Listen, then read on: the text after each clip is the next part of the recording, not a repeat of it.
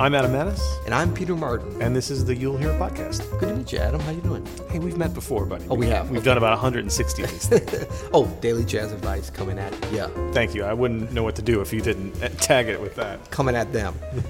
So today we're going to listen to a, as you like to call it, a voicemail, I believe, or a voice message. It is a voice message. A voice memo from one of our customers. So let's listen to, this is from... I believe it's from Tom. Tom, okay, so let's take a listen. Hey guys, I really like the podcast. I was wondering if Peter could elaborate on his comment about the percentage of piano playing being mental. I studied classical piano, so did lots and lots of exercises for my fingers, and I think he is right, but I was wondering if he could expand on that. Maybe you could do a whole episode on the mental aspect versus the technical physical aspect. Okay, thanks. Really enjoying it. And keep it up. Cool, great. Thanks, Tom. That's a great question. And I think what he's referring to is you said that, playing piano or playing jazz is 90% mental. I think that was a percentage you used. Yeah, I'd like to actually change that. I'm going to go with 88% because I've been doing some analysis of this. You're nothing if not precise. Yeah, so I think that the more I learn about the instrument of piano and about jazz and about improvising and about this art form, I think all these different things are kind of related. And yeah, it's not about if it's 90 or 92% or 88. The whole thing is it's overwhelmingly mental. But I do think that there's a continuum of this, and it does change. I guess the continuum doesn't change, but it's, over time this changes. Like when you're learning to play the piano, when you're learning to physically handle the instrument, when you're learning, the basics of finger independence, of independence of the hands, of fingering, of volume, of control, all these things that come together to just be the basic building blocks of technique of the instrument, then it is a physical thing more than a mental. But there's always that mental aspect that's there. And then as you get closer to mastering the instrument, not that we ever 100% master the instrument, but as we get more familiar with the instrument and more comfortable and confident in our piano technique, I believe the mental aspect becomes more important to our development. Well, I think the mental aspect is important the entire way. Even when you're developing your physical skills, it takes real mental fortitude to have the grit and the determination to keep up with that, because the physical stuff, when it's not there, when you don't have that together, it gets frustrating. Yeah. You hear people that can do stuff you can't do. It feels clunky when you're trying to. Remember that feeling of? For me, there's still many things that feel like completely unnatural. I'm like, why can't I do that? I just don't play those. Yeah. No, but it takes like real mental resolve to get through that. I remember when I was a freshman in high school, I was in the marching band. I played drums in the marching band. Oh, yeah, me too. And there was a guy who was a senior, and I don't know if it was because I was young, but he was one of these guys who was like 40 years old when he was 15. You know what I mean? Like Old soul, like had a full beard and all this stuff, and just had the vibe of a middle-aged guy. Was his name Benjamin Button by any chance? No, he was like 17. He probably had holding down a union job somewhere, in High Ridge. Family. That's right. Yeah. No, but I remember he was our lead snare drummer in the marching and the drum line. Yeah. And he was playing some kind of really cool, like, technical rudiment or whatever, and he was like, we couldn't get it. And he was like, the only difference, what is it about why I'm doing this that it sounds great, and you're doing this and you can't do it? Is it my hands? Is it my wrists? What is it? Look at it. And I was like, I don't know, it's your wrists or whatever. And he was like, no, it's all between your ears. It's all your head. It's a mental thing that you don't have that's what it takes, to get it to click. You have to have the mental game together to develop that. And then, as you said, I think once you get older, it becomes even more of a mental game. Yeah. Performance is a whole other mental game. I think there's the mental game of learning, and then there's the mental game of performing. Right. Yeah, well, I think that's a good distinction, because the mental game that's directly applicable to developing technique at the instrument, at the piano, in this case, is very, very much, I think, related to getting past certain barriers and certain milestones as you build up your technique. The mental game of becoming an artist and creating something and using the technique and the craft part and the tactics and all that, in the service of something bigger. That's a whole nother kind of a mental game.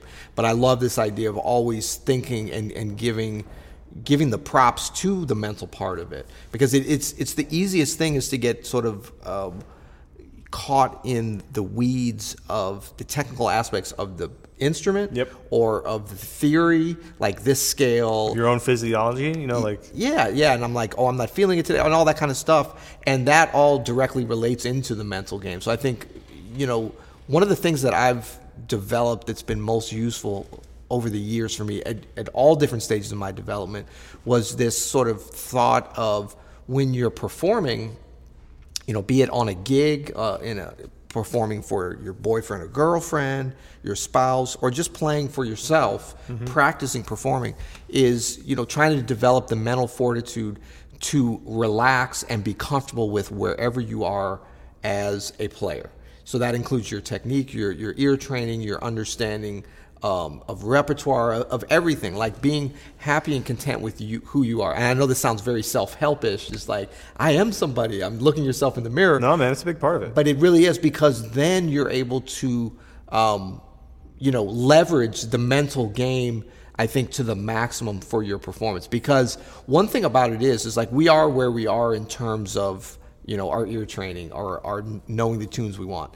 Or what our technique is, how fast we can play. But your mind, and that's sort of more the physical and the more mundane, your mind is the thing that can kind of surprise us. So if you're able to really concentrate and let all that other stuff go and be like, I am who I am, I'm comfortable, I like this, let me just see what happens. It's amazing when we put our minds to something, what we can achieve. We can actually kind of outrank ourselves and what our level is if we let that be the barrier. And I think about, for myself, getting involved with running and kind of long distance. I mean, not ultra long distance running, but longer than You're like going to get there 5 miles. eventually. Yeah, You're going to get bored with the park. Yeah, but I mean, that whole thing, I never really thought that was just more about sort of fitness and getting out into nature and enjoying different places I traveled. But I'm sort of seeing a lot of parallels and lessons that I've been able to bring to music. And that one thing is, like, if you're a runner, any kind of athlete, you are who you are in any particular day. Now, you can become something else, but we all have whatever our physical limitations are, or at least where we start. They can be developed a lot. And, certain athletes develop to a very high level, and then they use performance enhancing drugs to develop to an even higher level, if you can afford it.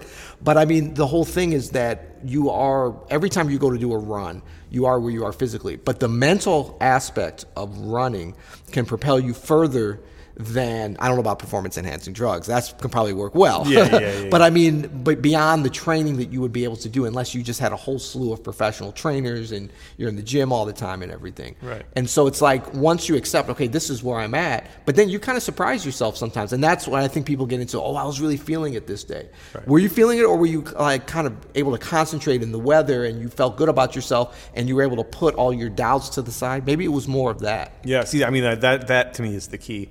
Is that mental attitude of like, I was really feeling it that day, to be able to carry that over to every time. Yeah. Of knowing that it's not you were really feeling it that day, that really it was you were comfortable. Yeah. You were comfortable with yourself. You were not happy, but you were accepting of where you were, like you said, in this process. Yeah. And then just be able to be free. And if you don't think that this mental attitude of performance makes a difference, think about a great young player that you know. Anybody listening, think about like a really great young high school player, teenage player, jazz player that you know, and they probably don't know as much as you do about jazz. It's possible that they don't, but right. they might sound better than you, and it's because impossible.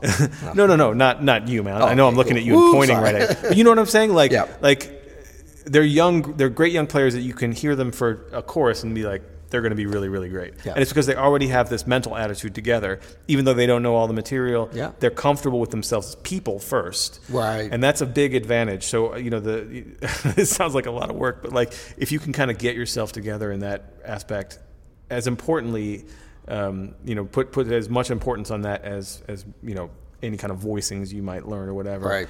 You can get away with knowing shell voicings and still sound pretty amazing. Yeah, absolutely. absolutely. With the right mental attitude. Yeah, and I think that this speaks to the concept of the mental game versus the physical being a shifting thing too. Like when we're practicing the mental game, then the physical and how those interact is different than when we're playing. I think that we both kind of believe, and I see this with a lot of really good players, that we have to pay a lot of attention to getting ourselves into the space when we perform where the positive attributes of our mental game can really become a force, or at least that there's a possibility of that. And I always think about like Keith Jarrett as such a great example of this. I mean, everybody thinks he's such a, kind of prissy jerk, the way that he demands everything be perfect first of all, a lot of that I think is probably exaggerated, or they put together these stories, but it's like the piano has to be perfect, the audience has to be perfect, he can't have certain people backstage and all that, and maybe he overdoes it a little bit, but I think it's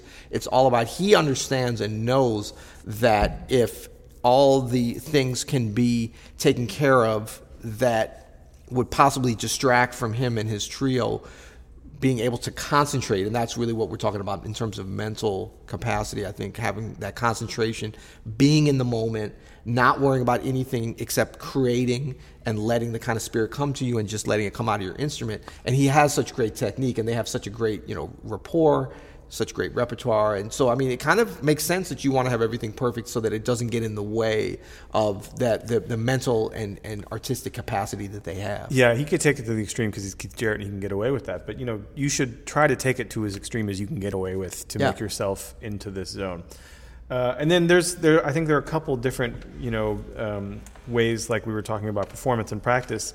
There's the mental game of standards and your choices, right? Of decisions that you make as an artist, not as a pianist or a instrumentalist or a musician, but like as an artist, that your standards of saying no to things, your standards, whether that's like no to playing a certain way or no to playing certain venues or certain people or whatever.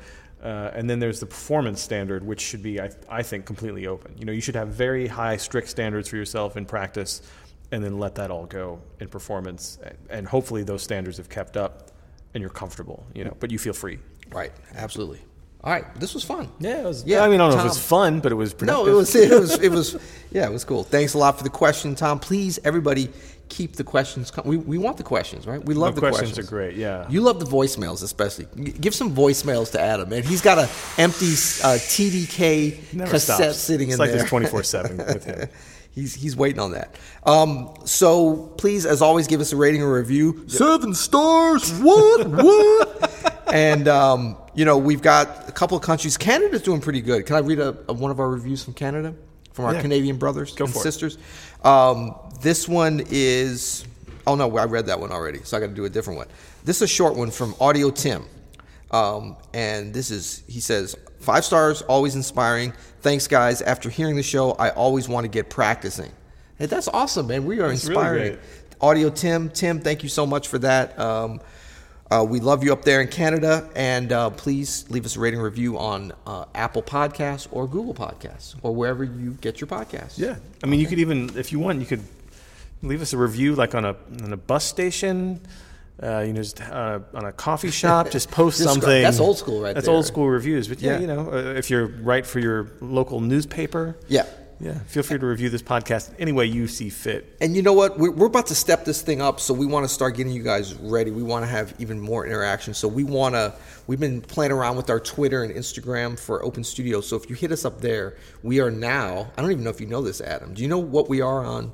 Open Studio is, and the You'll Hear It podcast is on Twitter. Our handle, as they say. It wouldn't be Hey Open Studio. It's Hey Open Studio, because we want people to say Hey Open Studio. I like that. So go to @Hey Open Studio on Twitter and tell us any of your questions, or just say hey. Same thing on Instagram. And we're going to have some goodies coming to folks. We're going to start interacting with people on the social media world, maybe even some free giveaways, stuff like that. Things I'm not even authorized to say yet. I like it a lot. Coming soon. Cool. So we'll see you tomorrow. You'll hear it.